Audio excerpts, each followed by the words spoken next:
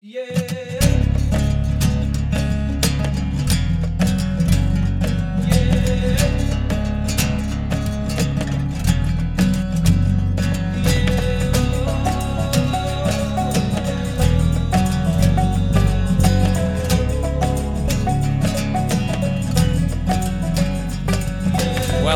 to this week's Into the Wilderness podcast. Welcome any new listeners we've had in the last few weeks. We know we've had a number of you contact us, and some people have been smashing through episode 1 all the way to episode 100 and whatever this is. I've been quite impressed with people's dedication, actually. Yeah, I'm very impressed with it. I'm very impressed. We've had a fairly busy few weeks, kind of in the office. Lots of editing, lots of projects being finished off. And incidentally, the day that this podcast, it's kind of worked absolutely perfect. I'd like to say it was planned. It wasn't, but it's worked out this way. So the day that this podcast has come out, is the day that a film that we've been working on, Byron's actually done all of the editing on it, and there was also a handful of other people that came together to make this film possible in terms of getting footage from across the globe, because if you didn't know, it is the Year of the Salmon. International Year of the Salmon. So it's not just in the UK, it's around the entire globe. And we were in London 3 weeks ago, was it now? About 3 weeks ago. Must be about that. And we were filming with Sir David Attenborough, and he was doing the voiceover and also a piece to camera at the very beginning. And he explains all about the Year of the Salmon. And we are lucky enough to bring it to you on this podcast. Which is also kind of about fish and waterways. Yeah, so it couldn't have been better in terms of, one, timing the podcast coming out, because we had no decision over when the film was released. But secondly, the podcast is actually about invasive species and waterways in the United Kingdom. So you're going to be hearing from Mark Perman-Charles, who heads up the Scottish Invasive Species Initiative for the area that we live in. And I first bumped into him a couple of months ago, where he gave a presentation to the Esk Rivers and Fisheries Trust, which I sit on as a trustee and have done since its kind of inception. I don't even know how long ago that was, maybe 7 or 8 years ago, and giving us an update on the work that he's doing. And that is what he is going to tell all of you good people about during this podcast. Yes, very enjoyable. We do talk quite a bit specifically about the northeast of Scotland, but as we discussed throughout, the initiative is based in the northeast of Scotland, but these problems are not unique to Scotland. They are across the UK and across the entire globe when it comes to invasive species and the threat that they hold to native wildlife, waterways, whatever it is, hills, and what's happening in the northeast of Scotland, I guess, is a trial that could be rolled out across the whole of the UK. Based on volunteer work. Yes, indeed. Now, the Year of the Salmon, back to that. I think the best thing for us to do is let Sir David Attenborough explain what the Year of the Salmon is about and what threats the salmon are under. So we'll let his voice do the speaking here. The salmon is the king of fish. Their journeys up rivers are some of the most thrilling spectacles in the natural world. And yet, now, their very survival is at risk. They hatch in rivers and small streams, and after a period in fresh water, descend to the sea and migrate thousands of miles across the ocean to their feeding grounds. Here they feast and grow to maturity before returning after 1 or more years, battling upstream to the stretch of the rivers where they hatched. Here they spawn and produce the next generation. But now the survival of these astonishing fish is at risk. Dams blocking their rivers, over-exploitation, pollution of the water, the spread of parasites, diseases, and fish escaping from open-cage salmon farms, all these, together with the inevitable effects of climate change, are threatening their very survival. The International Year of the Salmon will help us kickstart efforts to reduce man-made impacts, restore their habitats, and so ensure we don't lose the king of fish forever. So, I mean, we really wish that our whole podcast was just Narrated by David Attenborough. It was just him. We really do. And we wish we had more time to spend with him, to do a podcast with him or something like that. But maybe. You never know. He's a very busy man. He is very, very, very busy. Very busy. And we were fortunate enough in between writing scripts and filming outside and looking for locations in London, that we had a fairly good chat with him about different things he's been up to, about his past, and a little bit about the upcoming series that's out on Netflix. So we got some sneak peek stuff that will never be on the Netflix. No. Or who knows? I don't know, maybe. But we got some sneak peek stuff on the new Netflix show, which is called Our Planet. It looks incredible. Yeah. The first trailer dropped last week, didn't it? Yesterday. Well, I say yesterday, so the day before this podcast comes out, which is the April, I don't know, so we're in March, aren't we? March. Yeah, we're not in April yet, please. Yeah, no, March the 21st of 2019. Yeah. But if you go on YouTube, just type in Our Planet, you'll find it. And equally, if you want to see the International Year of the Salmon film, go on our YouTube, Pace Brothers, and it's the latest video on there. It's also doing the rounds on Facebook right now. It's been uploaded this morning by Salmon and Trout Conservation, who kind of spearheaded this project. Andrew Graham Stewart was the gent who commissioned us to do it, who was the very same man, same organisation who was behind the Loch Maree film that we made 3 years ago. So they're, in terms of output, what they have produced in terms of films and who has seen them and who's been involved, it's absolutely astronomical. When you think in the grand scheme of things, they're not a very big organisation. No. And you think of some big organisations that have nowhere near the same output as that. And I'm talking organisations in general, just any organisation. No, they're doing great work. And like Daryl said at the very start, it wasn't just us. We had to pull in a lot of help from people all over the place. A lot of folks, some of whom we know in this country, some of whom we didn't before this project, and some people from over in North America as well, to get the footage together so that we could make this film. Some of it was our own, but the vast majority is not.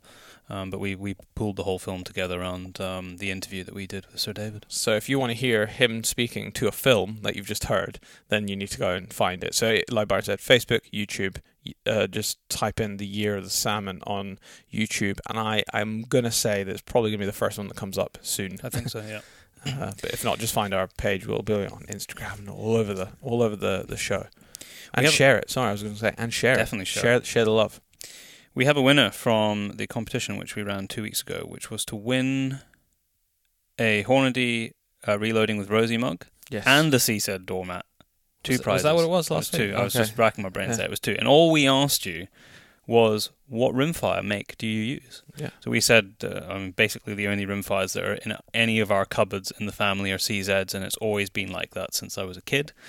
But what did you use? So we had a lot of people emailing in, a lot of people commenting on Facebook and the various social media platforms, and I didn't pick one over the other. I can't actually remember what the winner used, so it was just a random selection, but I'm very pleased to see the spectrum of guns that people are using.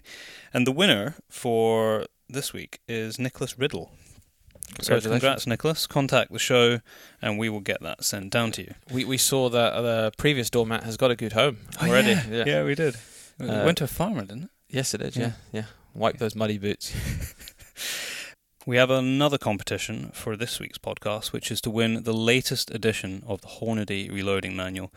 It is the reloading manual that I use myself. In fact, I've only ever used Hornady reloading manuals, and I think this is like the third version that I've owned, and it's the latest one. So pretty much all the new cartridges are in there, apart from the ones that were maybe released at SHOT Show at the start of 2019, because this edition came out in 2018.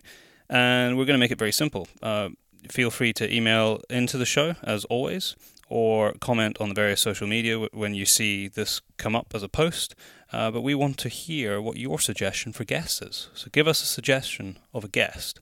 And if you have the email address, that would be good as well. Yeah, that would be good, especially if it's somebody who's maybe a little bit more high profile. And then we'll try and pick one of the most exciting suggestions for a guest as the winner. That's a good idea. That is a very, very good idea. I need to mention that we are still running our auction to raise money for the pangolins to primarily buy camera traps for part of their research projects over in Africa, where I will be heading in only a matter of weeks now. I'm going to give you an idea of the stuff that is still running right now over on Facebook, or you can visit the website, thepacebrothers.com, click Pangolin Auction, and all the information is there on that page as well if you don't use social media. I was going to say, there's also a donate button, which actually a couple of people have used, so you can donate directly to the pangolin cause. Well, it's to us, but it's going to buying the camera traps, and that's mainly for people that just don't want to buy anything from the auction. So the stuff still running right now is there's a 20-bore Beretta cleaning kit for a shotgun. There is, that one's done. There's still the opportunity to have an amazing portrait of your dog. But all the information of the people who donated these, I'm not going to go through it because it would take too long, is on the actual post. So, like I say, on the website or on Facebook, you can read who's very kindly donated these. There is the opportunity to win a handmade leather sheath and a Mora knife that fits in it. A morning's clay shooting and breakfast with Rachel Carey. Some rugby tickets for Scotland versus France. Yep, which will be sold out after Scotland's performance against they England. will. I guarantee it, you will not be able to get your hands on these tickets. They're worth over £100. Yeah, so they actually came from Daryl and Una. There is a chance to bid for the same Hornady reloading manual that I just mentioned. You might have a chance to win as a prize in this week's podcast. It's a Schofel gilet, but it's like the one with the loading pockets on the front of it. Some Diditto boots, the same welly boots that we wear ourselves. And lastly, this is the last thing that's up right now, but I'm going to tell you what we're going to be posting in the next week. The last thing that's up currently is a day's rabbiting on Invermark Estate for 4 guns. Did we find out what that was over ferrets? No, I haven't had any information back on that. I'm going to update it exactly what kind of rabbiting it is. It doesn't matter what it is. It's going to be Invermark's beautiful. It's going to be a great day. So the thing's still coming up. It's amazing. Like literally every day, somebody emails in kindly donating something else to the auction. I still have one more signed Donnie Vincent DVD, so that'll be going up. We have a Hearn merino hoodie that's literally just come in today. That's going to be going up. A bronze a sculpture from Jenna Gearing of a roe deer, which is incredible. She contacted us last week. Claire Brownlow is doing a painting of a pangolin, which I haven't seen yet. We've talked about her art before on the show. Yeah. Her husband, Charlie Brownlow, was on the show probably last year, and we talked a little bit about her art. So it's always absolutely stunning, so I'm excited to see that, and we'll be getting that up. Scott Country have donated a torch for us to put up. Paul Wilkie, who is local to where we live and has been a podcast listener since day one, has very kindly donated a knife that he won and has never used before, so that'll be going up. And lastly, there's I haven't actually read the details of this. It's like a sheath knife combo from Blade Armor. But the full details of all of that stuff will be going up. None of that is currently, you can't bid on any of that currently, but every day from now for the next 2 weeks, you'll be seeing more stuff coming up. So ultimately, don't miss out. Don't miss out, because some of these will close tomorrow because they've been up for 2 weeks already. Mm-hmm. So as soon as this podcast goes out, you listen to it, you get online, get on thepacebrothers.com, find the auction lots, and it explains every way that you can place a bid, because they're all on Facebook, but you don't actually need Facebook to bid. It's all explained online. Yeah, on the website. Yes. And if you want to contact the show, because we've already mentioned a few times to contact us, it is podcast@paceproductionsuk.com. Now, is that everything? Should we get into the show? Everything. Okay. Well, enjoy the show all about invasive species. Mark, welcome to the Into the Wilderness podcast. Thanks for coming down the road and seeing us today. Now, you've just spent the last 30 minutes or so with our dad because you've just signed him up as a volunteer. I have. What on earth have you got him doing? Well, I took advantage of the situation and his good nature, and he's now signed up as an official mink monitor for the for the project. So he's adopted a mink raft which we've got out in the burn running past the house. And firstly, we'll be looking for mink tracks, and if we get any mink tracks, we'll be putting out a trap and seeing if we can catch a mink. He's got a lot of chickens and pigeons and that sort of stuff. So there's obviously the concern there that they might be circling the pens, so to speak. So if they are around, this will be an area they'll be visiting. So hopefully we can pick them up in the burn if they are there. Because when you came in, you kind of gave us an update on the project, which we're going to talk about at the Fisheries Trust meeting. Well, we actually just had one last week, but there was the one before that where you sat and talked to everybody. Yeah. And you were talking about the project and revitalising the mink trapping program.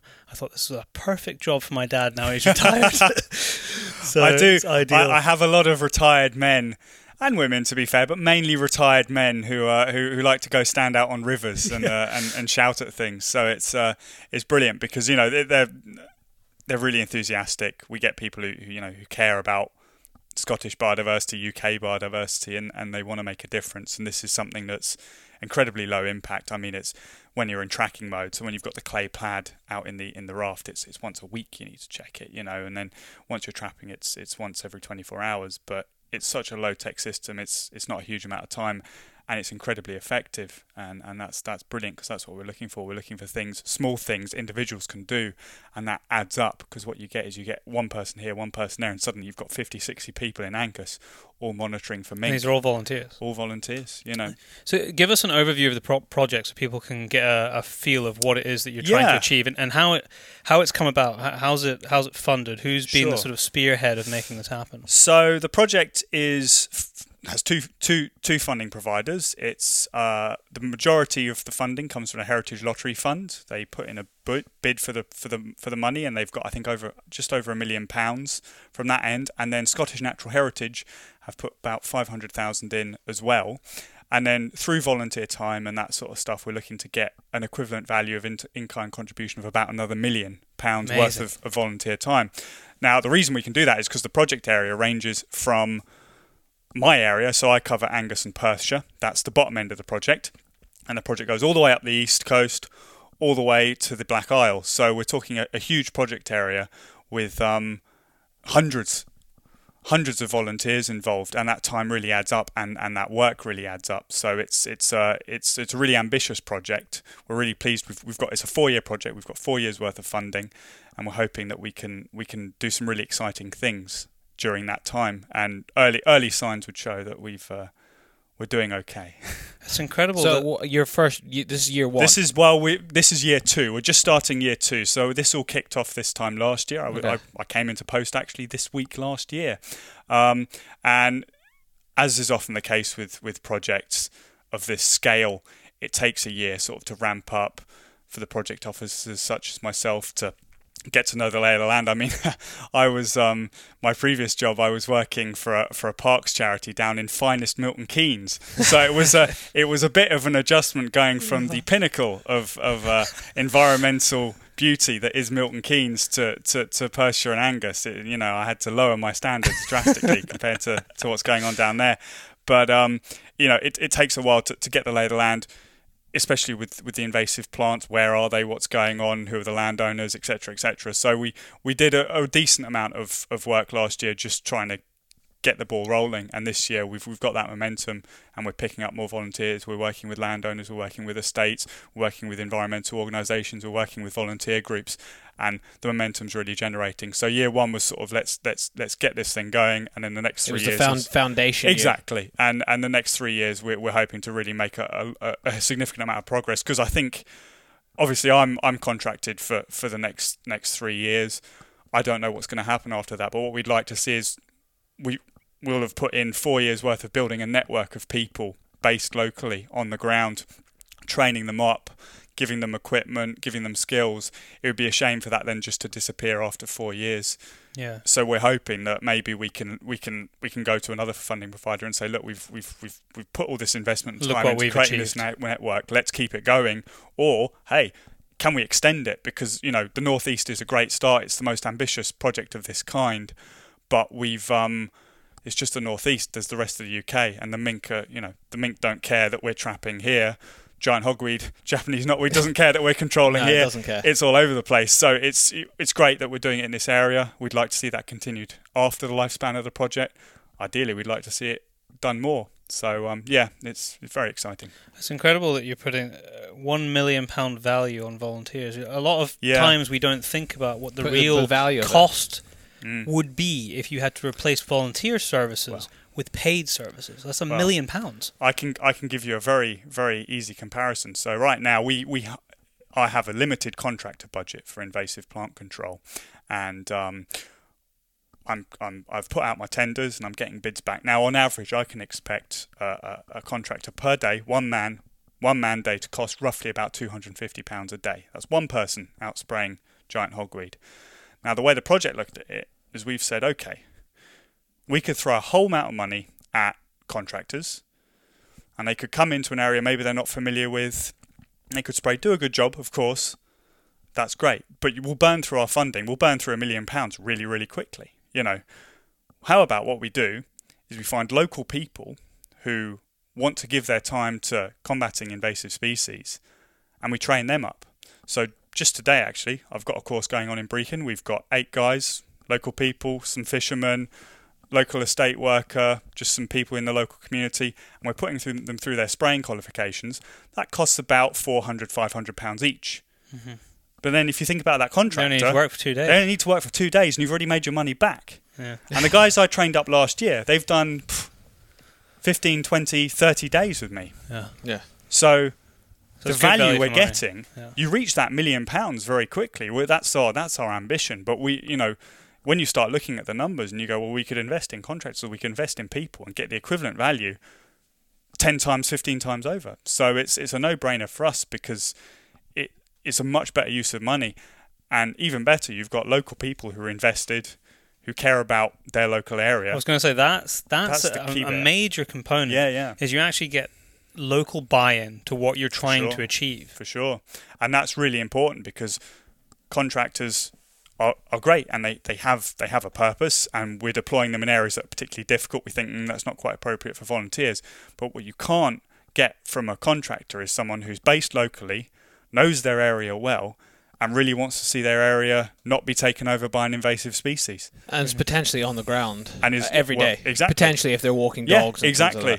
So what we're seeing is the quality of the work that's being done when the volunteers come work with me. So, for example, we'll say, right, we're going to do giant hogweed treatment. I need 3 or 4 volunteers to come out with me. We're going to do backpack spraying on the South Esk on Finhaven Castle Waterbeat. Brilliant. We'll go out, we'll do it. And the quality of work, because the people are invested, because it's their local river, is equivalent to contractors. And we find that, people will go that extra mile because they really want to make sure it's done right because they care. They don't want to see giant hogweed or Japanese knotweed or whatever on their river. And that's incredible. So not only do you get value for money, that's not what it's all about. It's also about giving people skills. It's giving people the opportunity to get involved in protecting Scottish biodiversity. And once people are empowered like that, you can really see people. You get some people that get really quite obsessed about it, and they think, well, how can I do more? And they get really into it. So it's incredible to see. So it's really rewarding from our end because yes, in the past, big contracts have big projects such as this have had huge contractor budgets. The invasive plants are still here. This isn't a 1 or 2 year problem. This is a 10, maybe 5-year problem if you're lucky. So you're looking at a minimum half a decade or a decade. We need to make this sustainable, and having people on the ground trained up who are local and are volunteering, and we're supplying the equipment and the training and that sort of stuff, that's much more sustainable. In the long term. There's loads of hogweed on my river. Loads of it. We talked about it actually in the meeting that Mark was there for, just below the bridge at Merrykirk. Yeah. All the way down. A lot of that comes off the railway bridge. Really? The trains drag it along there, and it comes over the railway bridge and drops down. That's why below there is where most of the hogweed is, and downstream. Hundreds and hundreds of plants there. So this is probably a good time to talk about vectors. So I didn't think I'd hear that word. There you go. I know. It's like being back in GCSE maths, isn't it? So vectors, what vector essentially is a method of transportation. How have the invasive species gotten here? And globalization is a brilliant thing. We get products from all around the world. We travel all around the world. It's fantastic. It's so much more convenient with the technology that we have. Unfortunately, that means plants can travel around a lot easier too, because they come on materials, they come on vehicles, people moving around. Train lines are a really big vector in the UK, because often what you'll get giant hogweed and Japanese knotweed and Himalayan balsam on the verges of a train, get caught on the train, blown further along, whatever, and you'll find suddenly it's just spreading like along the train lines. Hell. Yeah, exactly. And then it goes across a water body like the North Esk, and then it flows along the river, which is another vector. So the two main vectors we're seeing is humans, and then if it gets into a watercourse. That's why this project is focused on watercourses, because giant hogweed, Japanese knotweed, Himalayan balsam follow watercourses, because that's an easy way to spread. And then obviously the mink, they like watercourses as well, so that's why we've chosen them as our 4 target species, because we know how they spread. It's along rivers. Obviously the human element is an element we can't control, but if we can deal with the river side of things and we can educate people. So, for example, we had a farmer up on Airlie Estate, or near Airlie Estate. Near where I live. Yeah, exactly. Great guy, serious Himalayan balsam issue. Wasn't treating it, and every year it's getting worse. And I said, well, are you driving sort of farm machinery through it and all that sort of thing? He said, oh yeah, I'm driving farm machinery through it and flailing it and that sort of stuff. And I said, well, what time of year are you doing that? And he said, well, sort of late July, August. I said, well, all you're doing is spreading seeds for it, because it's seeding at that point. So you're just chucking the seeds across your landscape. You're helping. Yeah, you're helping. Helping the weed. Yeah, exactly. So it's simple stuff like that, like educating people and saying, well, no, if you're going to flail it, good time to do it is in June, when it's not seeding, but when it's big enough to flail. Yeah. But then you're taking away that potential seed source. That's a great time to do it. Bad time to do it is when it's seeded, because all you're doing is doing the plant's job for it, and in fact better than the plant could. So rivers we can deal with, human behaviour we can deal with. It's all about education. It's all about making people aware, and that's really key. But stuff you can't control is it coming along on a train and then ending up on a river because of that. But that's a slightly more complex issue. Yeah, it is, because obviously you've got a whole. It involves the whole rail system. That involves Network Rail, which is But they can't even run their own trains. So. Well, if you're dealing with a company that can't actually run a train. Beth got stuck, and it's their job. Then you can't expect them to deal with anything other than that. Well, Daryl said it for you, Mark. You didn't need to. I will remain neutral. I don't need to remain neutral. Exactly. I have no qualms with calling out Network Rail, ScotRail, and whoever else operates on our railway systems. There you go. Why is it a big deal, though? I mean, plants are plants, and mink, okay, we've got other furry animals that kind of look like them, but explain why it's such a big deal and why it's a problem for us. Sure. So, story time. Let's start with. Let a bit of a history lesson. I know. Upon us. Pull up a chair. Let's do mink first, and then we'll do plants afterwards. They're probably the most exciting. Yeah, mink are a bit more sexy. Let's move around a little bit at least. So mink, American mink. We have European mink, not in the UK, but American mink were brought over in sort of early 20th century for fur farming. It's obviously part of the fashion industry, hugely profitable, and what we saw is, pretty much since day one, you bring over a species, you put it in a cage, some of them get out. Now, there's a common misconception. There are hugely publicised events in the 90s, all these all the releases for the animal rights. And it's a misconception that was the point where the situation started getting bad. Actually, mink had been escaping regularly since the 30s or 40s, but just not in such a high-profile way. So actually, populations were already pretty much established by that point. Now, how did we get there? Well, what happened is obviously these mink started escaping, and the department in charge of the environmental sector at the time, Ministry of Agriculture, Fisheries and Farming, or MAF, which is an unfortunate sounding acronym. I suppose DEFRA sounds like cleaning materials. So I don't know. We need to work on our acronyms in that sector. But anyway, so MAF, in sort of the late 50s, 60s, looked at the issue and it's in their name, agriculture, farming and fisheries. So they looked at the mink escaping. And you have to remember, this is a time before the concept of biodiversity.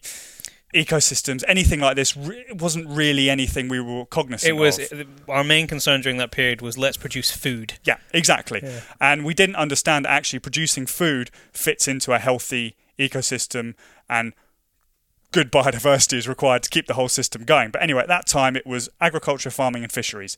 Do mink affect these three things? And so MAF looked at it and they went, well, no, not really. So the decision was made then and there. It's not an issue. We're not gonna control them. We're not gonna try and hunt them down, that sort of thing. And that was the key point. With invasive non-native species, the earliest time you can start dealing with the problem is the best time, because every year you leave it, the situation gets gets worse. There we go. And this is key. The situation gets more expensive to deal with as well. Yeah. And that's the It main... compounds year It compounds on year. every breeding year. season. Every year. Yeah. Every breeding season with a plant, every season it is able to seed, it gets worse. So what you end up with the situation is, it's a, 60s and 70s, they go, well, it's not really causing much problems and it'd be a bit expensive anyway, so we'll leave it. And we leave it and we leave it and we leave it. And then all of a sudden we've got this huge problem. Now, that's not to say they didn't try. In the late 60s, I believe, MAF decided, well, actually, we're gonna do a token effort. So they employed... Just press pause on you for a second. Yeah. Before so what issues were the mink causing, though? Because, right, well, this was the thing. They're everywhere, but who cares? This was the thing. At the time, we didn't realise they were causing anything because no one was looking. Yeah. No one was looking. So no one, as far as we were concerned, there was no harm to agriculture, no harm to fisheries. Now, what the mink were quietly doing, how can I put this in an analogy?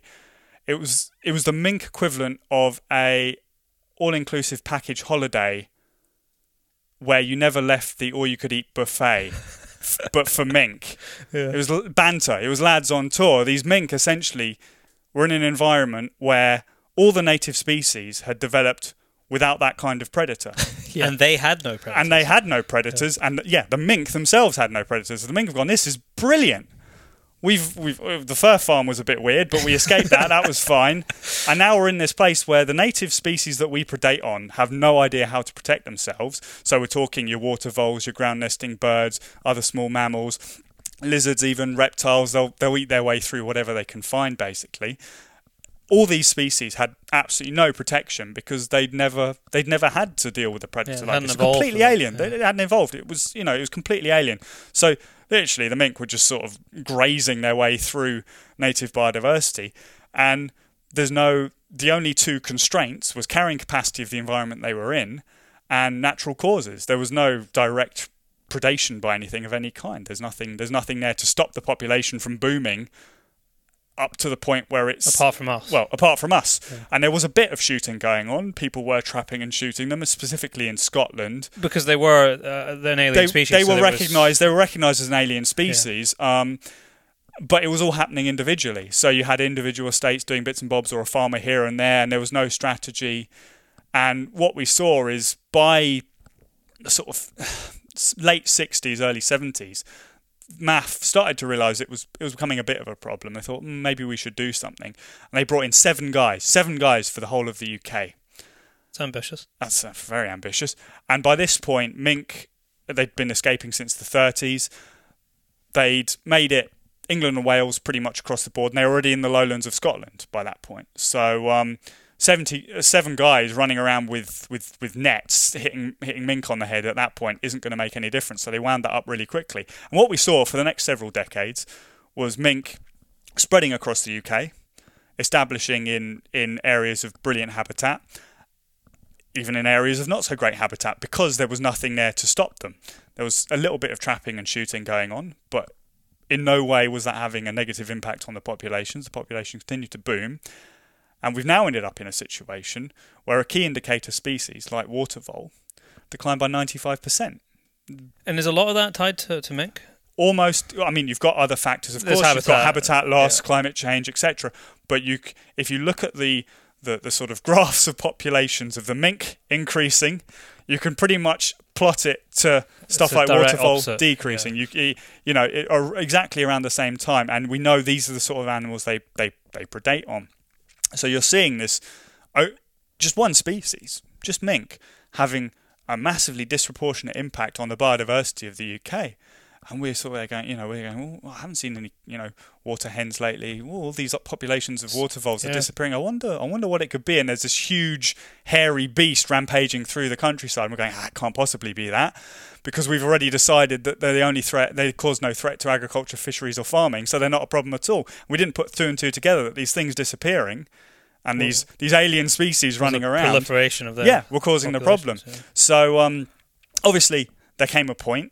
I think in the 2000s, there's been a lot of work done by Aberdeen University, who we're partnered with in the project. So the project is delivered on the ground by the fisheries boards. I work with the Tay and the Esk fisheries boards, and Aberdeen University sort of gives us our information and intel and keeps us looking intelligent. So it's like your science arm. Yes, they're the science arm of the project, and they'd been doing a lot of work on water voles for a long time. And going, well, where, what's happening? Where are they going? The habitat's going, but it's not going that significantly. There's still viable habitat out there. Why are water voles no longer in the areas that are viable habitat? And so they started developing a theory. Okay, it's probably the mink, because we know the mink are there. We know when the mink escaped. We know when the mink populations, the water vole population, started declining, and they started putting two and two together. I think other discoveries were being made across the UK to make these connections. And what happened is, finally, in 2010, 2011, the Scottish Mink Initiative came into being, which is sort of a predecessor of our project. And that's the first time I heard about it. Yeah, exactly. And this was the first attempt to control mink on a landscape scale. Because what you had people doing it on an individual scale, individual estates, farmer here, no coordination, no real way of actually putting pressure on a large scale onto a mink population. And the way the Mink Initiative looked at it is they said, right, we need to coordinate everyone. We need to find new people as well. We need to get as many people on board as possible. Get our mink raft coverage out. So the mink raft was thought up by the Gaming and Wildlife Conservation Trust or whatever. The Game and Wildlife Conservation Trust. That's the one. GWCT. Yes, those are the ones. They came up with the actual mink raft design. They pioneered that area. So the Mink Initiative project used these rafts, and it was incredibly successful across the project area. It was a similar project area, but mainly Aberdeenshire, Angus, a little bit of Perth, not so much further north either. And huge success. Explain how they work. Yes, because you've got a period of checking to see what's coming over these traps. So mink raft is very simple. It's essentially two pieces of balsa wood with a layer of foam in the middle, so it floats on a watercourse. And what on top, you've got a slot cut into the middle of the raft, and within that you put a clay pad, a tracking pad, and then you stick a tunnel over the top. Now mink, for reasons we've said, got no predators here, so they're incredibly confident and they're incredibly curious, and those two elements luckily work against them. So they see a tunnel, they have to go investigate. So what you'll do is could be food in there. Could be food. You never know. There could be a water vole that's just not expecting anything. So they'll go investigate the tunnel. You'll pick up the tracks. Once you've got confirmation that mink are in an area, you deploy a trap into that tunnel, and the mink are incredibly likely to go through it again, because it's always worth checking if there's food in the tunnel. Now, we don't even tend to bait them. Because they're so curious, they will come through the tunnel. You know they're going to pass through. They follow the watercourses, they follow the rivers, they follow the burns. So if you have traps and rafts along those points, they will travel past them and most probably through them. So what we find, actually, is the Scottish Mink Initiative having a huge amount of success using this system. And, if you have 4 or 5 people along a couple of kilometres monitoring a couple of these rafts, you've got really good coverage, and you're almost guaranteed at one point or another to pick up mink if they are in the area. So they were seeing huge catches. They were pulling them in. Some rafts were catching sort of 20, 25 mink a year. Wow. Huge numbers. I was looking through the historical, historical, it's only 2011 to 2015, not long ago, but they were pulling out huge numbers in certain areas, or at least moderate numbers in all areas. There were huge numbers of mink out there. Incredibly successful. Again, a 4-year project. The funding went away. for 3 years. That's probably why that raft that was down there. That's what it was from that Yeah. original It was project. from the original Yeah. project because And- it was put out twice, but with the second time It never got picked up the again. huge flood came, Wow. Yeah, and it got kind of flipped upside down, Yeah, and yeah, no one ever yeah. came for it. And this is the thing. So the project was incredibly successful, but unfortunately, the lifespan of the project ended. There was no follow-on funding. Things sort of died off a bit. Before my time, I assume what they were hoping is our sort of project would maybe come into place and it would carry over. Unfortunately, there was a 3-year gap. But luckily, what we've seen is we've sort of re-established the Mink network since 2018, since last year, and catch numbers are way down from what we saw before. So in the year that it left off when the record stopped, yeah, you haven't seen this massive spike. No, in the few we years haven't. What we were worried about was there was excellent trapping for 3-4 years. Populations of mink were pushed down, and there was this 3-year gap. What we were worried about was there was this population would recover massively. Yeah. But what we've seen is, it's recovered a bit, but not nearly as much as we were expecting. So the mink populations in the project area across the northeast are quite significantly down. So this is a very effective system, and the mink populations are not. They're not reacting well. They're not bouncing back because it turns out if you actually put your mind to it and do a coordinated effort of controlling this kind of species, you can keep the numbers down. Now, can we eradicate in the northeast? No, that's not an option because this is only going on in the northeast. Yeah, so mink travel huge distances, so they'll come from somewhere else. Now, there's limited. I know Cairngorms National Park is doing some great work in this area. They're on the ball with mink. I think over in Loch Lomond National Park as well, they know they've got water voles there, so they're really hot on their mink as well. So there's other organisations, groups, projects doing this on smaller scales. We're the largest project to do this across in terms of surface area, but it's all about linking up. So we won't be able to. We can keep the populations down, but we won't be able to eradicate until this is going on across everywhere, the whole of the UK, really, because mink will travel huge distances. I mean, look, the previous projects, the Scottish Mink Initiative, did genetic analysis on a lot of the mink we caught, and to get an idea of where the populations were and that sort of thing. And mink were caught down in the Dundee area that had genetic markers from the Spey, so that will show you how far they can travel. So if you're trapping and getting all rid of the mink in Dundee, you think, perfect, solve the problem.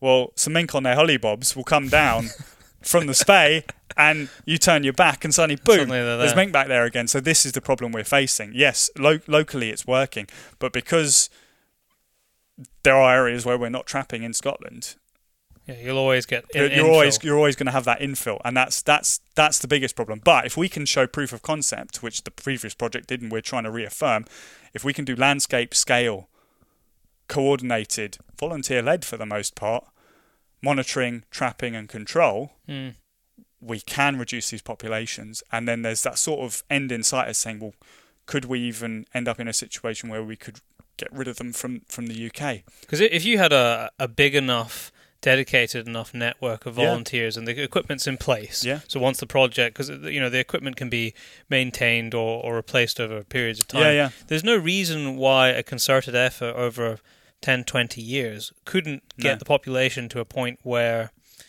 it is almost irreversible for them to come back. I would like to think, especially because they are not confined to waterways, but they're dedicated waterway mammals. Yeah, exactly. You know where they're going to be to a certain degree, so that's really encouraging. But that end goal is theoretically in sight. We could achieve a situation where that would happen. Obviously, right now the northeast is a good start. Yeah. If we can prove that it works, who knows? It might get picked up by more people. But what's quite cool about that, the whole network thing and kind of proof of concept over a couple of years, is that if something happens another plant species that is incredibly aggressive. Yeah. Probably more likely to be a plant species than an animal. Yeah. I would say, because we'd be on top of it probably faster. Yeah. You've got a network of people that can jump onto it way faster. Exactly. So, yeah, this segues nicely into plants then. So on the plant side, we're looking at giant hogweed, Japanese knotweed, and Himalayan balsam. And Japanese knotweed, I guess, is particularly more concerning for homeowners. Yes, yeah, homeowners. It's obviously had a lot of press around that. It can damage foundations. And that invalids sort of your insurance. It does. Insurance companies get absolutely freaked out by it and that sort of thing. So it's got real sort of financial implications for everyday people. Giant hogweed is obviously a concern because it has nasty stuff. The sap is toxic. It burns you. So that's got a human health element to it. And then overarchingly, these all have quite disastrous impact on the local environment. And where did they come from? Well, as with a lot of issues, the Victorians have a lot to answer for. They all over their fancy gardens. Yeah, jolly old chaps wandering across the world collecting plants to bring back home and put in their garden. And it's all very great at the time. And, again, that's predating a time where the concept of an invasive non-native plant was even a thing. No one cared. Thinking about it, yeah. Exactly. It wasn't it even was pretty. It was pretty. So we'll stick it in our garden and show off to our neighbours. That's literally... I want a garden that looks like Jurassic Park. I know, that's really what it is. Giant hogweed basically is. It is. Jurassic Park plant. You look at it and you go, that's not from this planet. That's not supposed to be here. It's from the Caucasus. So, these things... And what you have to remember is we have a huge number of non-native species in the UK. It's very difficult to have a situation where you've got no non-native species in the country, and the UK has loads. I mean, you look at a lot of the species of daffodil that you'll have seen this spring. Yeah. They'll be from other countries, and the definition of a non-native species is argued about a lot. Some people say, well, it's the Ice Age, and some people say, oh, it's when the Romans came. We've kind of naturalised a lot of species. A lot of stuff has naturalised. There's a lot of deer species which we accept are native species, but they're not really. Exactly. But how far do you turn the clock back? Exactly. Yeah. That it gets very subjective, and you go, well, fine. If we're doing Ice Age, then we're an invasive species to a certain degree. So let's, but no, what you end up with a situation is hundreds, thousands of plants out there are non-native, but they're not invasive, or they don't exhibit invasive tendencies right now. Okay.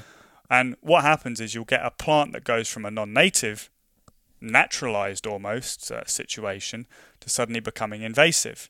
Like a daffodil, just sits there peacefully, bides its time, doesn't waiting, really do much, and then takes over the world and suddenly yellow everywhere. But no, and this is the case with giant hogweed and Japanese knotweed and Himalayan balsam. To a certain point, it was just in people's gardens, on the estates, in the ornamental gardens, that sort of stuff, not causing any problems whatsoever. And then there came a point where suddenly it got out, the seeds got out to a watercourse or something like that, and it starts slowly taking over the landscape. Again, that was the moment where we should have acted. We didn't, and now we end up in a situation like on the South Esk, which is wall-to-wall giant hogweed, like on the North Esk, again, lots of giant hogweed, or the Burvey, which is pretty much double-banked Japanese knotweed all the way up it. And that was a situation where it escaped from one source, probably back in the day. Just travelled all the way down. And it's just been going all the way down the catchment for the last 20, 30, 40 could even be early 20th century. These things, sometimes it happens quickly, sometimes it happens slowly. We're now in a situation where you go to certain sections of the rivers and you go, oh my God, that's all that's here. And that's really concerning, because going back to the concept of biodiversity, what we don't want a monoculture. We do not want a monoculture, and we especially don't want a monoculture of something that's not supposed to be here in the first place. Yeah. I mean, because they're so big.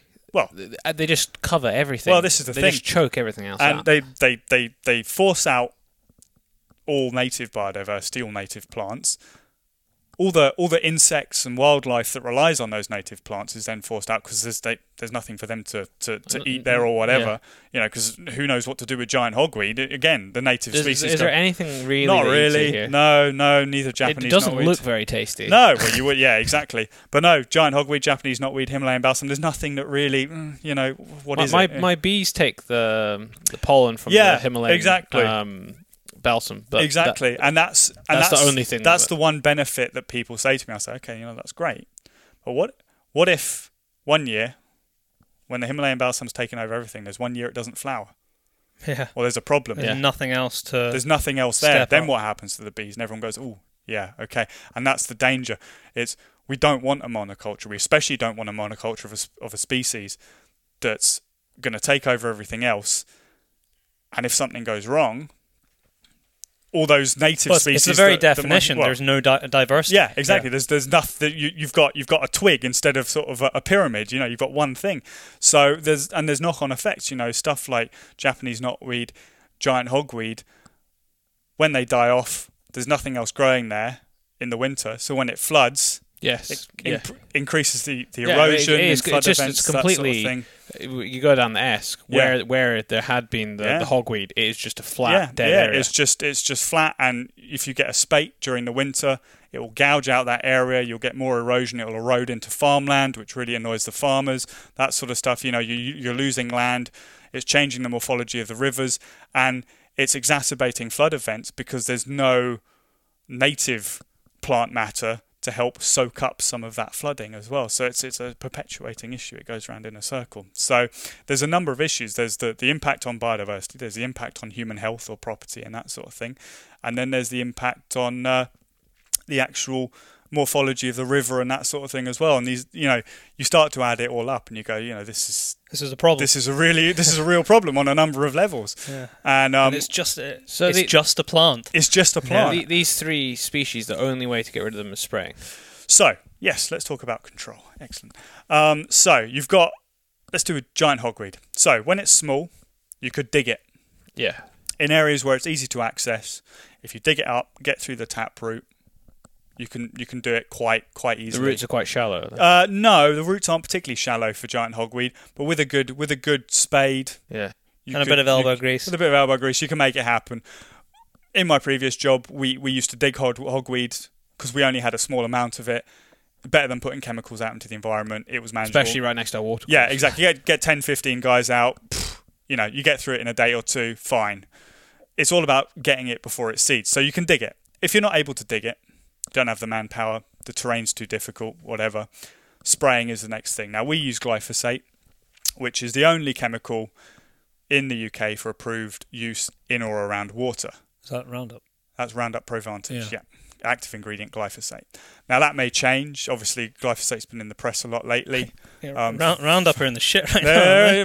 Monsanto are in trouble right now. And I know the EU's looking at it closely. The UK is also looking at it closely. DEFRA's looking at it closely. Because it kind of just kills everyone and the people using it. It's potentially a carcinogen. Which there's only been one case. There's only been one confirmed case in court where they've had to pay compensation. 300 million. It's a fair bit. Fair play to him. But in that case, unfortunately, it's not bringing back because I think it's terminal. It is terminal. The problem was there.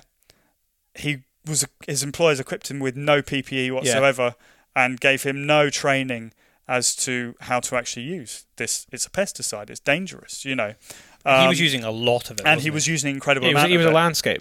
As far as I know. For example, with our volunteers, we put them through a City and Guilds qualification. They get their spraying qualifications that they have to pass. There is a test. Then they are trained up just as much as I am to go out and do this. That's the same course I went on. It's a 2-day course with a 2-hour test. And then we equip them with all the PPE they need, all the equipment they need, and then I'm there to help with anything else they need as well. So we really, as opposed to this employer, are saying, yes, this is a dangerous chemical. Monsanto denies that it causes potentially these health problems, but we're not going to take the risk. We're going to use the maximum PPE available. We're going to be super safe. We're going to make sure everyone who's out there spraying is qualified, and that way we reduce it virtually to zero that there could be any issues.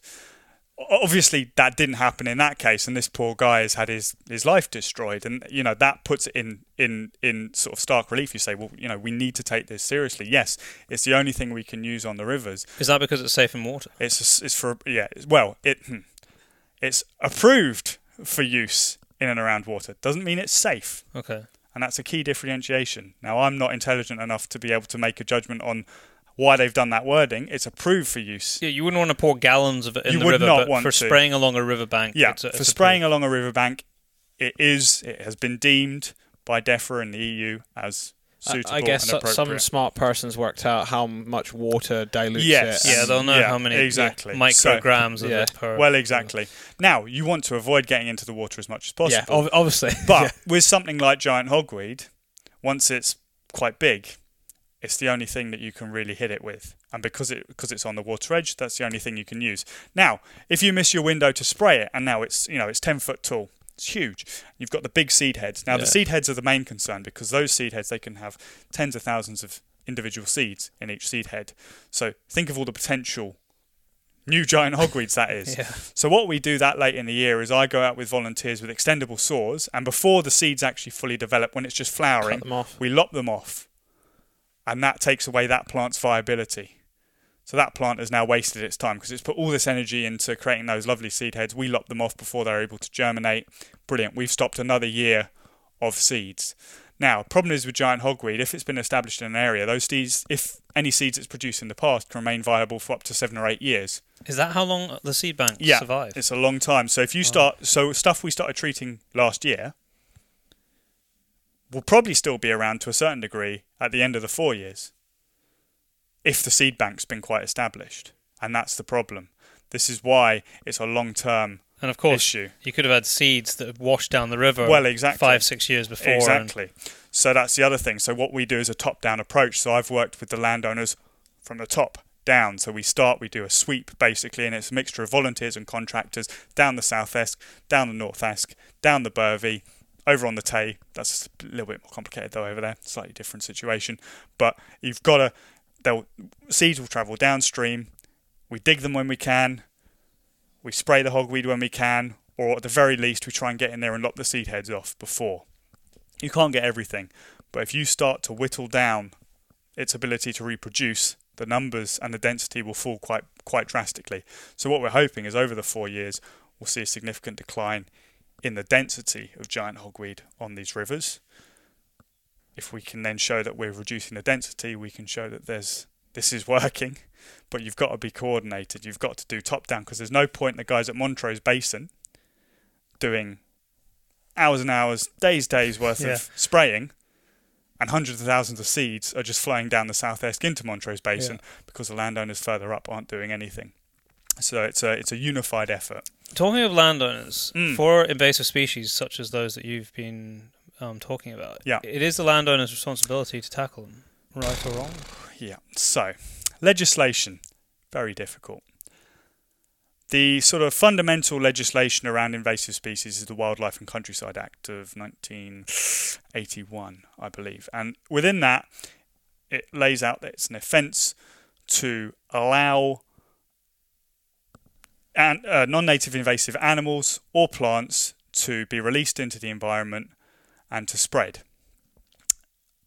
You can be prosecuted and fined if you are caught allowing these species to escape from your land. Now, there's no offence to have them on your land, and that's the key issue, but there's an offence if you let them escape. So a seed is effectively escaping. It's breaking free. But the problem is proving that seed that would be so came hard. from that landowner. Yeah. And that's why, up to this date, I think last year was the first prosecution we've actually seen of invasive non-native species being able to be traced back to one person. Now, I won't name names, but I'm pretty sure I can identify where the species on the rivers around here have escaped from originally.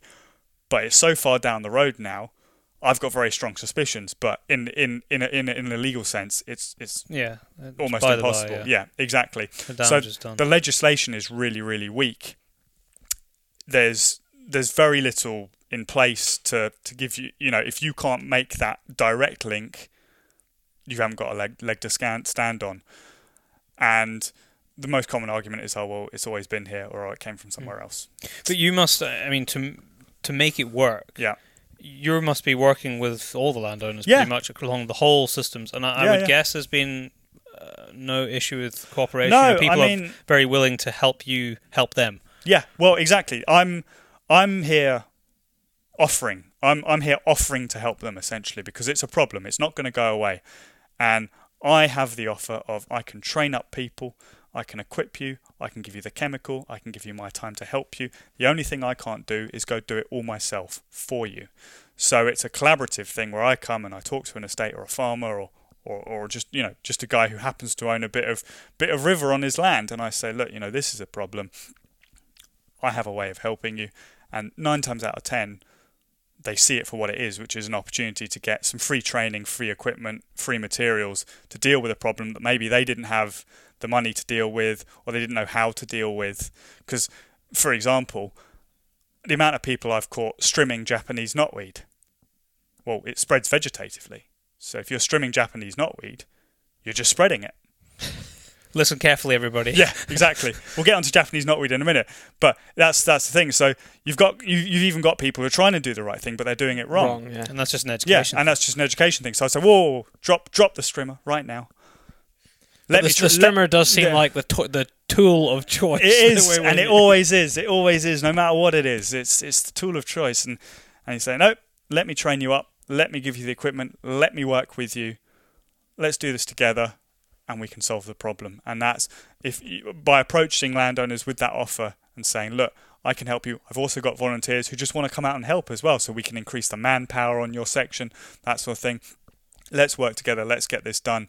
And I think when people start seeing everyone around them doing it, you kind of you'd feel a bit guilty if you well, were exactly. sitting on your hands. But also people suddenly feel, oh, it's not just me, because often what you get is, well, I'll do it, but no one else is going to do it, so why should I bother? Yeah. And if you can start to get everyone working together, they don't have to talk to each other. I'm there to coordinate it. At the end of the day, they can carry on doing what they're doing. But if we can coordinate all those efforts together, and people start to see a positive improvement, and the cost is taken out for them apart from their time, we're taking away the cost of training, the cost of material, all that sort of stuff. People are usually very keen to get involved, and it's been a very positive uptake so far with local landowners, and it's been really good to see. Specifically in Angus, we've been really successful over the last year in getting buy-in. We've been talking obviously about the northeast because that's where we are, but surely they have exactly the same problems, if not arguably worse in some places down south with Japanese knotweed, because their climate is a bit better than ours.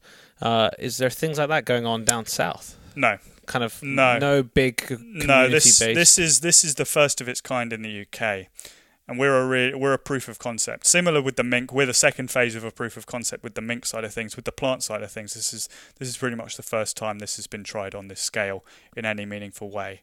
And what we're hoping to show people is that this isn't a short-term problem. This is, like I said earlier, this is a 5-10 year problem, and you can't just deploy contractors for 2 years and make the problem go away.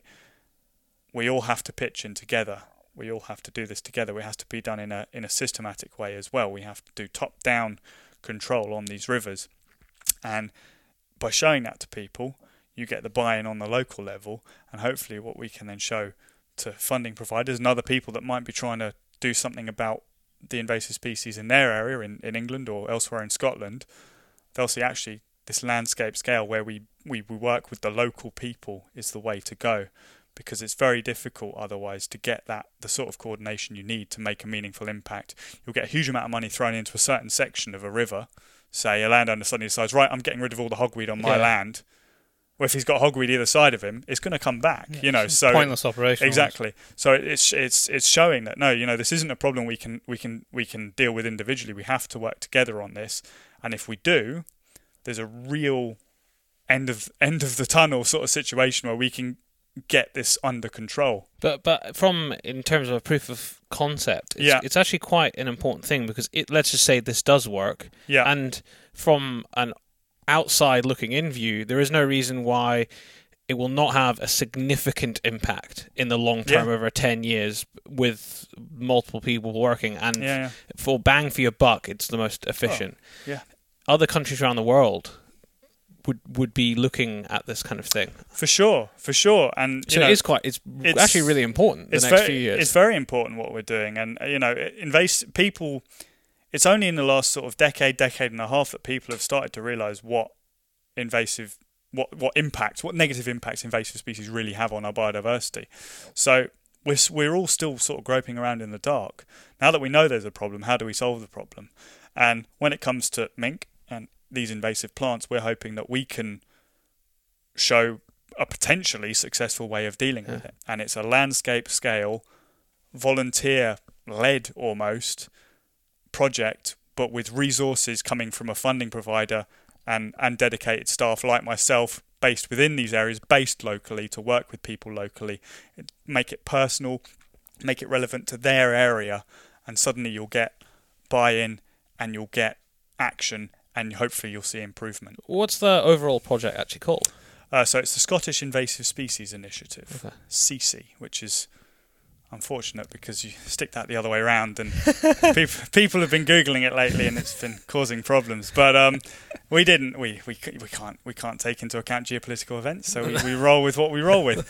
But yeah, no, Scottish Invasive Species Initiative. We've got a website, and we've got a load of information on there as well, because we get a large amount of people from outside the project area saying, "This is brilliant. Can we get involved?" Yeah. Unfortunately, we can't help you.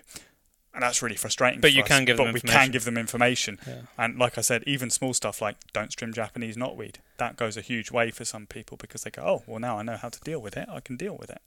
And that's really important.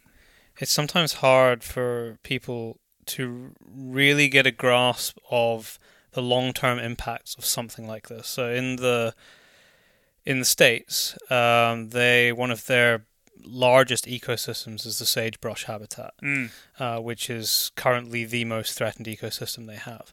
And one of the main reasons for that in the lower elevations, not the only reason, but one of the main reasons, is because of an invasive species of grass called cheatgrass. Right. And essentially that grass does a very similar thing to the species that we've just been talking about. It gets in there, grows up and smothers Crowds out everything else. And soon all the sagebrush and the 350 plus other species of plant and wildlife is no longer there. Yeah, you just see that biodiversity just collapse. Yeah. Well, and they're seeing it now. I mean, they're towards the end of the road. Yeah. They are on the brink of it not being recoverable. They realize that what they've got left, they cannot lose anymore, and they have to start recovering those areas. Yeah. And sometimes it takes that to happen for people to really appreciate. So it's great that this is happening now. What seems like a long time before any irreversible damage can be done.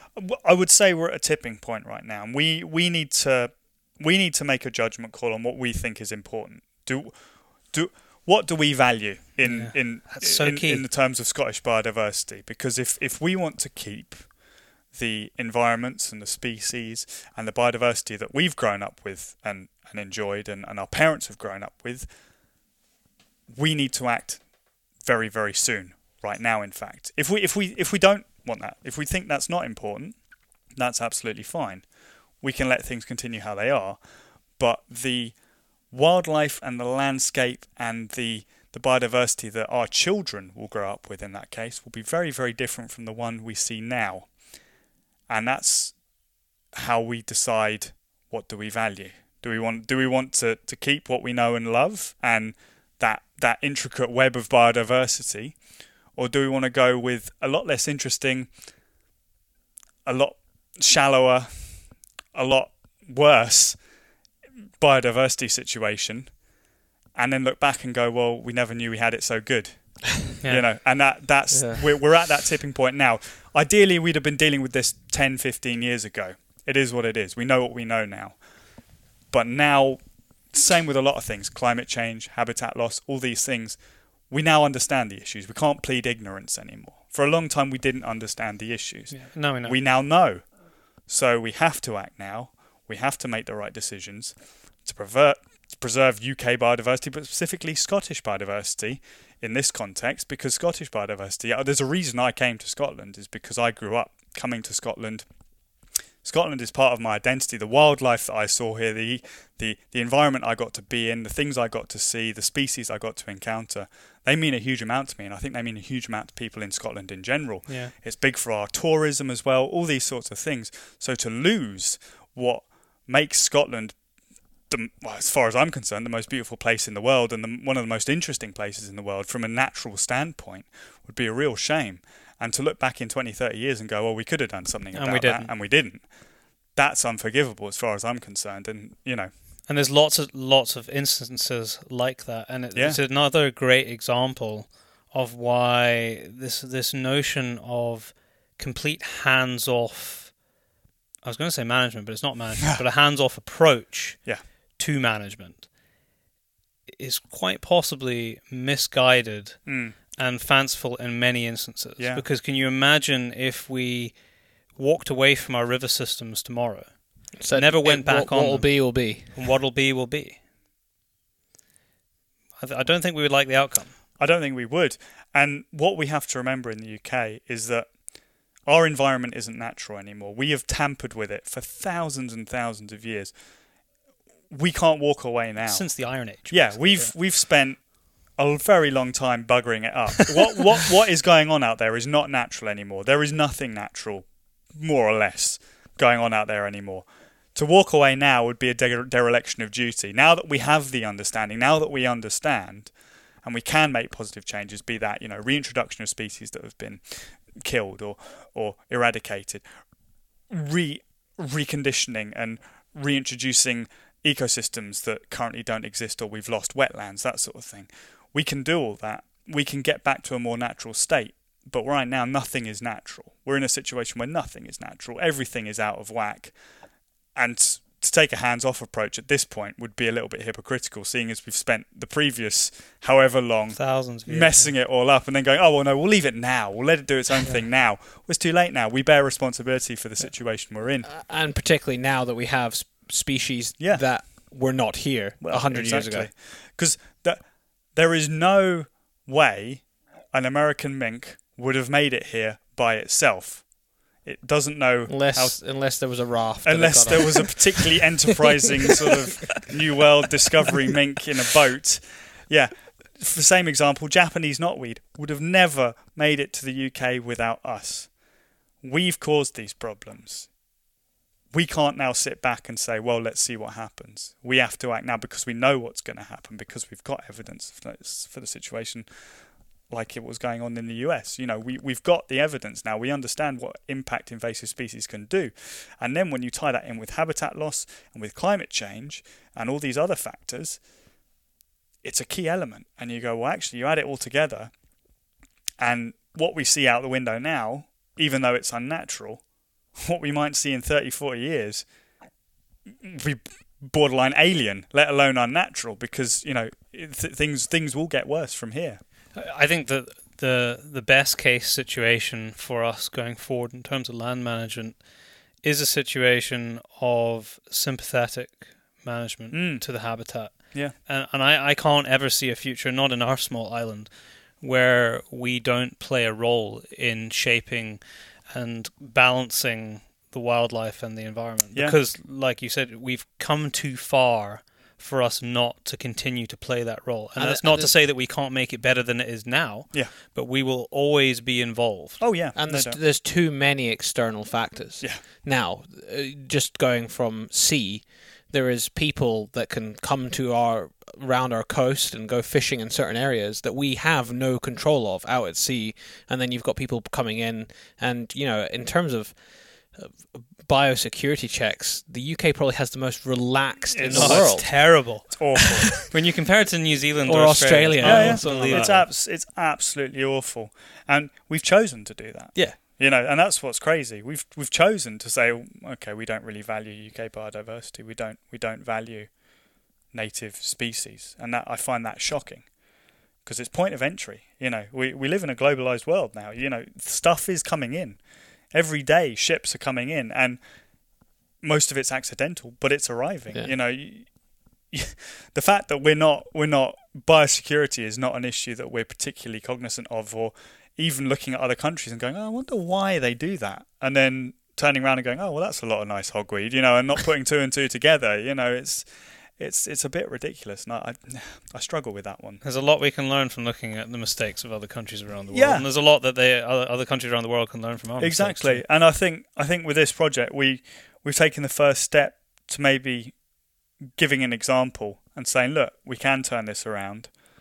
It takes all of us, or it takes a lot of us working together on a local scale.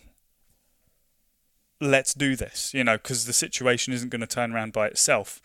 And there's a lot that needs to happen. Government needs to take these things more seriously. I mean, government right now, as far as I'm concerned, or as far as I can tell, Westminster doesn't really even acknowledge climate change is real at the moment. So, we've got a lot of issues where we need to really get the political class more engaged as well and say, look, guys,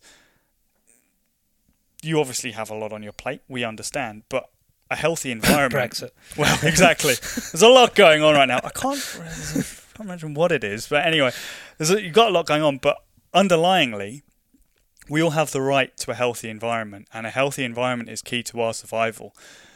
I always took issue with what Greenpeace said, which was save the planet.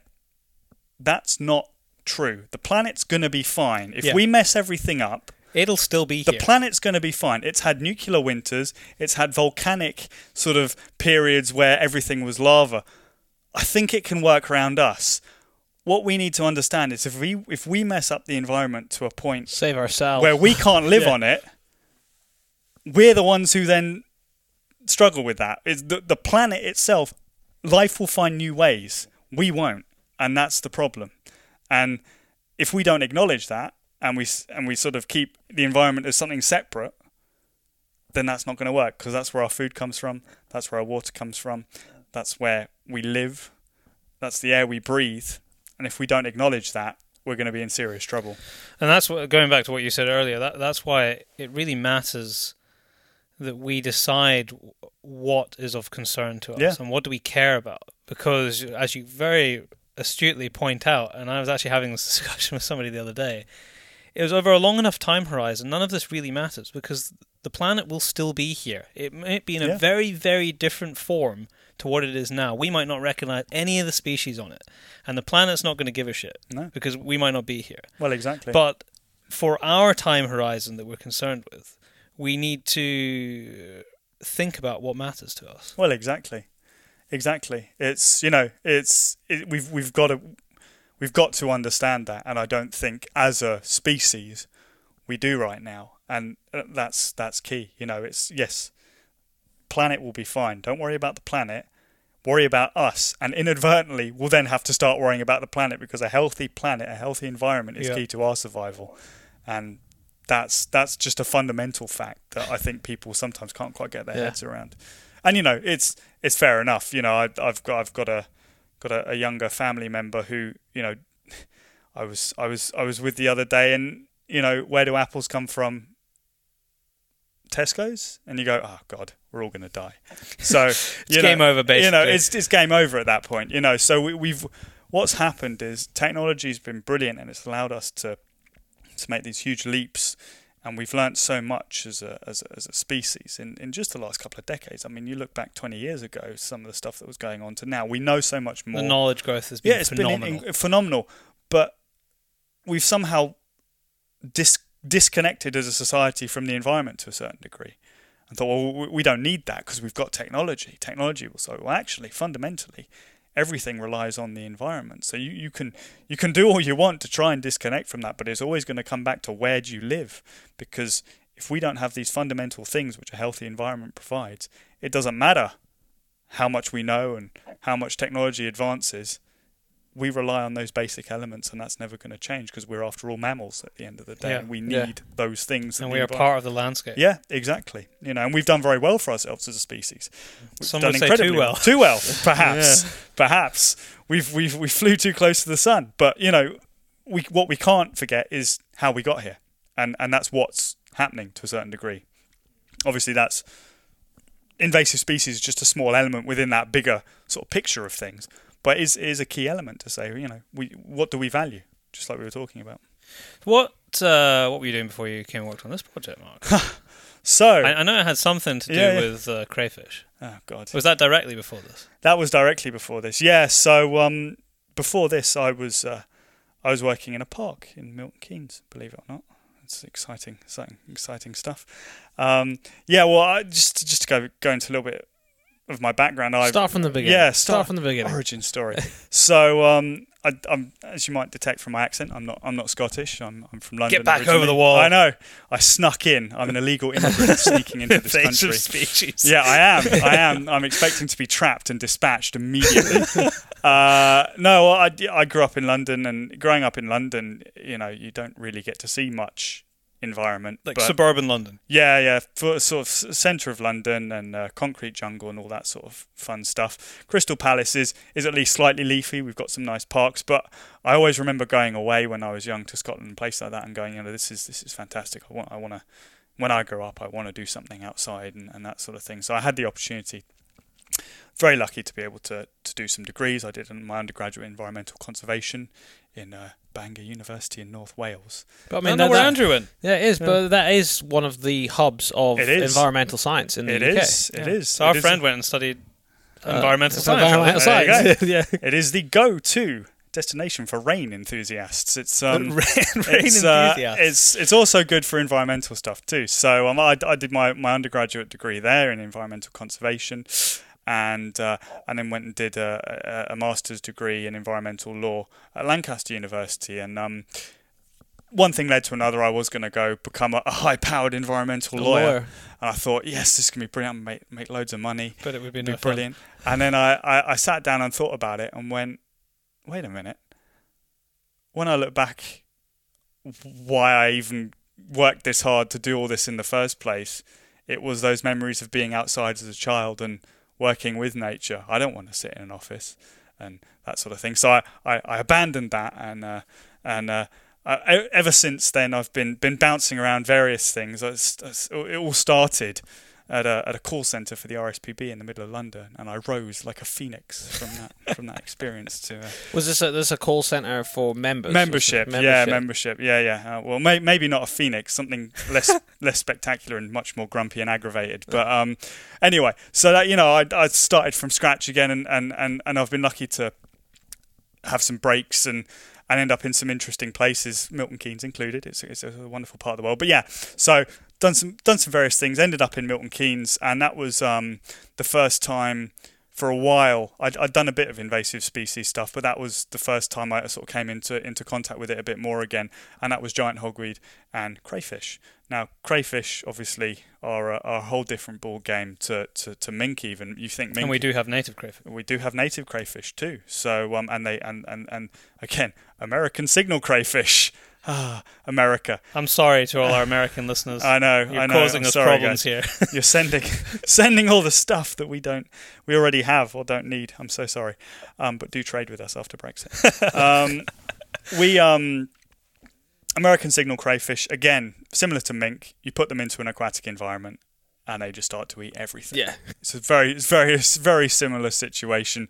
They're like underwater mink. They are underwater mink, and what you get is you're doing your biodiversity assessment of a water body, and you go, holy cow, there's nothing in here. And then you find crayfish, and the problem with crayfish is once they're in a water body, it's very difficult to get rid of them because you can trap them, but you can't trap them as quickly as they reproduce. Because we were using sort of lobster pot sort of things, and we were pulling tens, hundreds in a week, out of some of these water bodies. Not even an impact at all. You'd over a week, you'd say pull out 100 out of a pond, and you think, great, brilliant.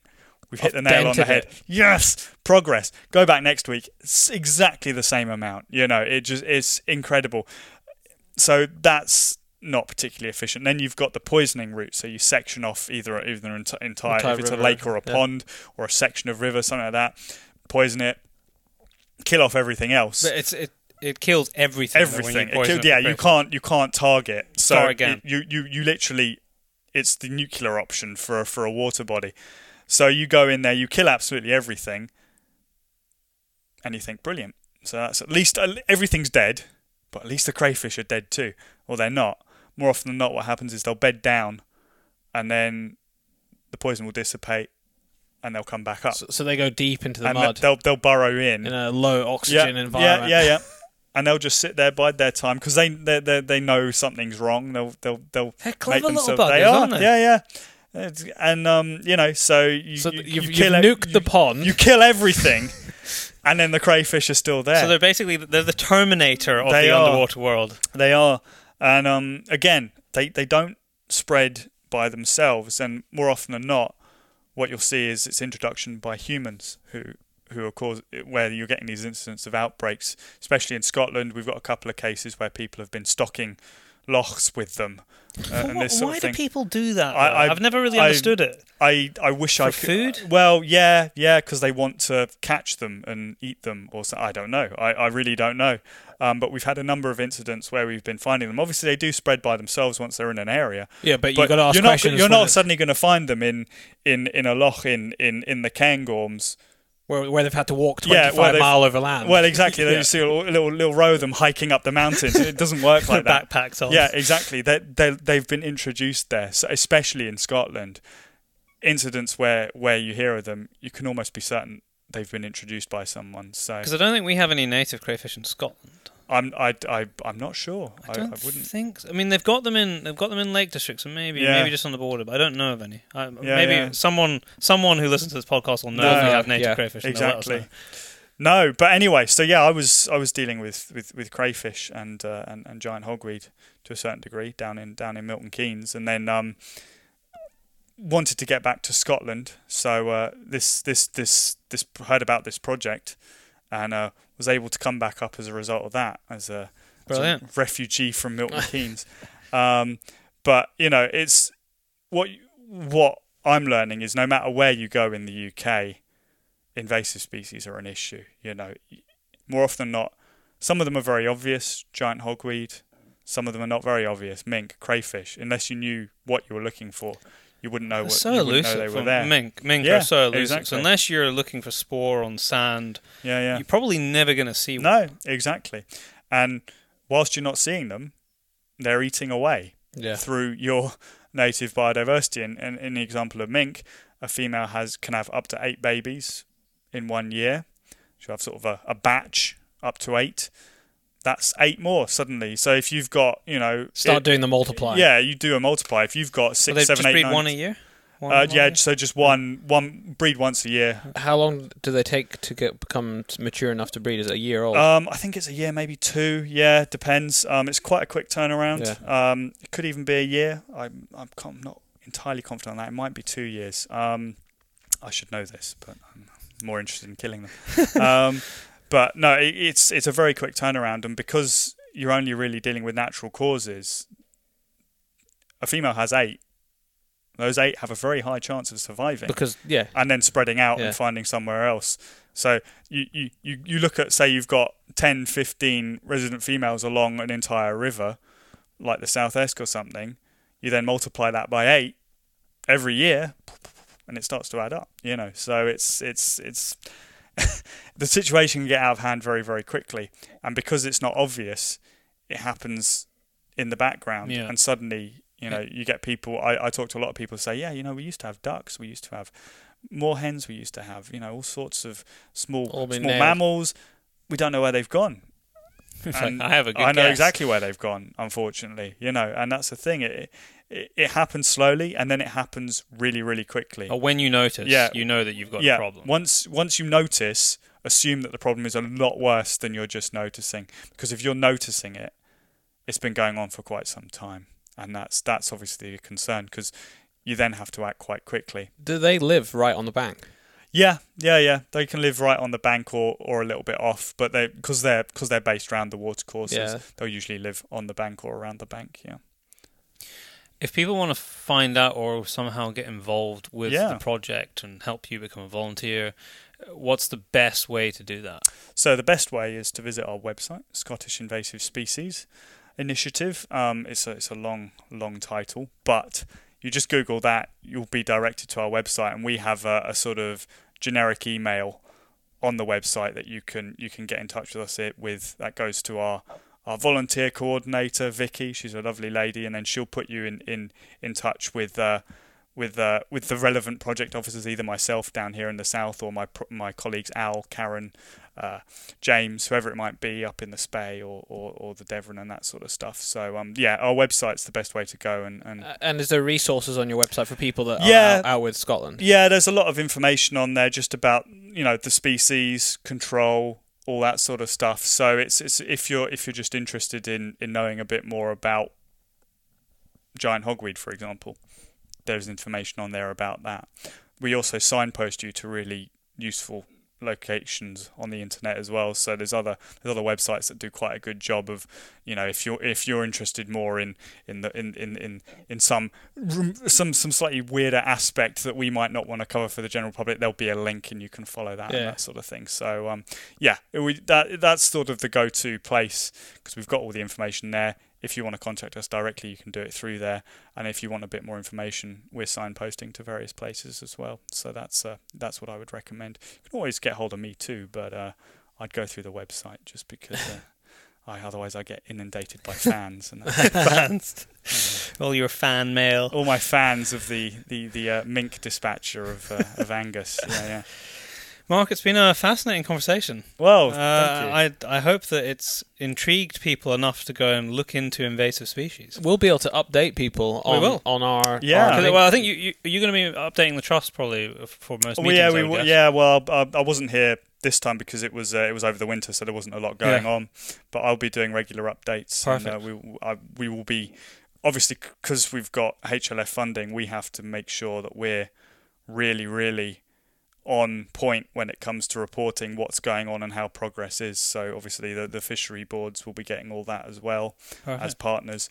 So we hopefully over the next 3-4 years we can see some real progress and have a positive step towards protection of Scottish and maybe even UK biodiversity. Well, what we'll do is we'll keep our listeners updated as I get updated from you through the Fisheries Trust, and then in 3 years' time, hopefully we're still doing the podcast. Yeah. We'll have you back on, and you can talk about the last 4 years. That would be good. We can have an equally rambly sort of me just sort of stream of consciousness about invasive species. That's what people want, though. Well, I don't think I covered nearly as much as I could have, but I hope I've given people a sort of idea of what's going on and, what the situation's like. And obviously these are just 4 species. That's what people have to remember. These are just 4. There's a huge number of invasive species out there. It's indicative of the bigger picture. But it's smart to only have 4 because you've got to pick, because otherwise it needs to be something that's achievable. Yeah. Well, exactly. We were thinking of putting rhododendron onto the project at one point, and we went, wait a minute, hold on, no,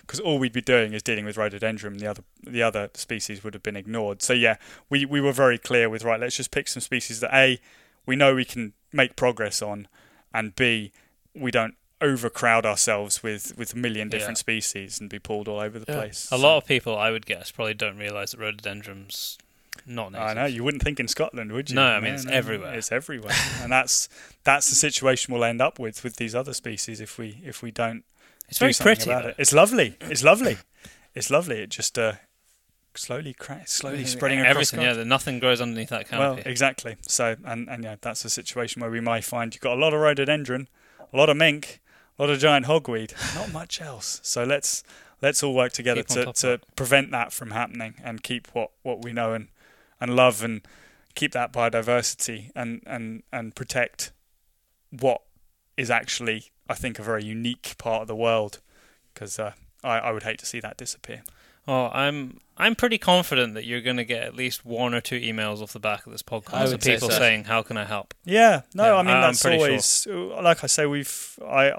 I've had numerous people get hold of me, and it's always been fantastic. People think, oh, well, what can I do? I'm only one person, and that's the wrong way of looking at it, because you're just one person. But then, if you're doing something, and the person down the road from you is doing something, and their friend's doing something, it all starts to add up, and suddenly you've got hundreds, thousands of people working together to achieve something, and suddenly your little effort, oh, well, it's just one mink, oh, it's just one patch of Japanese knotweed. Well, if every person's just dealing with one mink and one patch of Japanese knotweed, it adds up. It adds up. Yeah.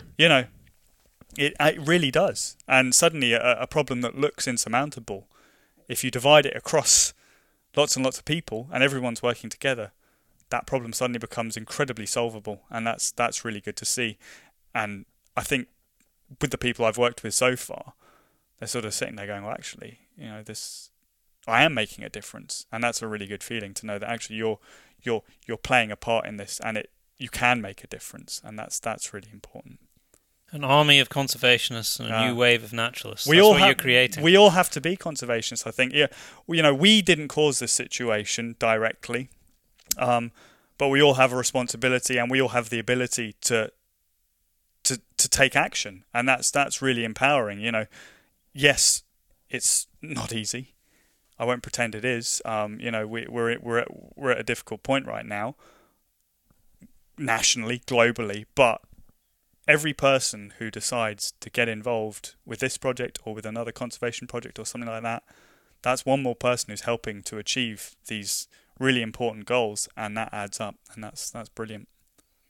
Mark, thank you very much for coming into the office today. One of the things I'm most excited about is getting the daily updates from our dad when he gets on his Mincraft. And I guarantee you, the first time we hear of it, sort of excitedly, is going to be when he gets prints on the clay, and it's going to be a WhatsApp message to both of us. So wall-to-wall mink porn from now on. It's going to be amazing. It's going to be good. Hopefully, if we hopefully if they are about, we manage to get one. It's like a catch-22. I kind of hope they're not here. Yeah, but equally, I kind of want to trap one. That's the thing. It is a catch-22. You don't want them, but if they are here, we'll find them. Yeah, so. Good.